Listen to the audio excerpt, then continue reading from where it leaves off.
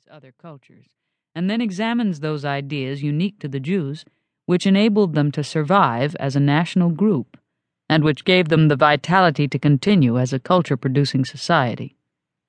Thus, Jewish history becomes part of world history, and the reader will be able to correlate Jewish events with contemporary events.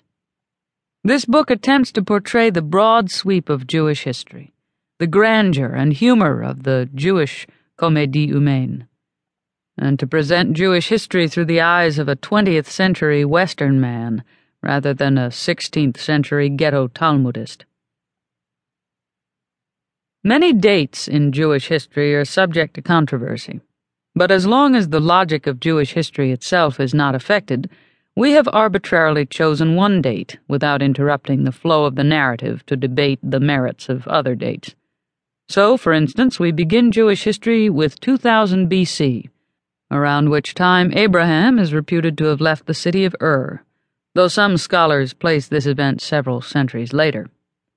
We date the beginning of the Jewish sojourn and subsequent captivity in Egypt from 1600 to 1200 BC, the beginning of the settlement of Canaan after 1200 BC, and so on, again with the full awareness that these dates are still debated by some historians.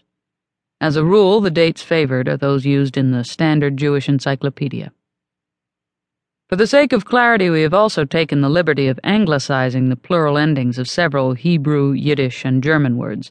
So, for instance, we have rendered the plural of the word Hasid not as Hasidim, but as Hasidists, and the plural of Shtetl not as Shtettlach, but as Shtetls.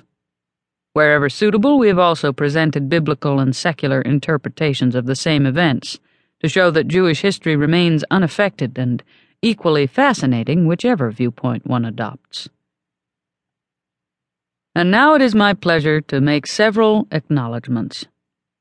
First and foremost, I wish to thank Mr. Gordon Lebert, a dedicated Episcopalian, an experienced editor, and a scholar in American and English literature, with whom I worked for many, many hours perfecting the manuscript.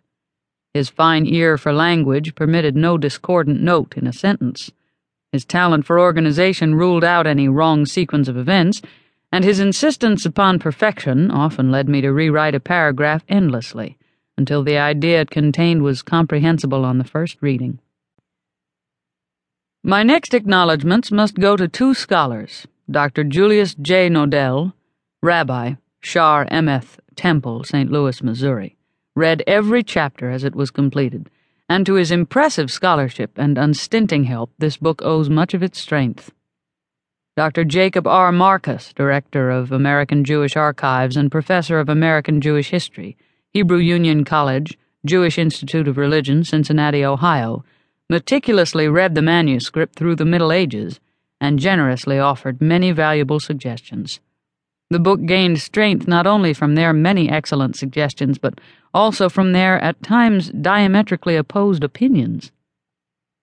I wish to thank the following individuals: Professors Franklin Hamo and Lawrence Iannacone of Washington University, St. Louis, the former for help in checking my scientific information, and the latter for advice on medieval and modern history.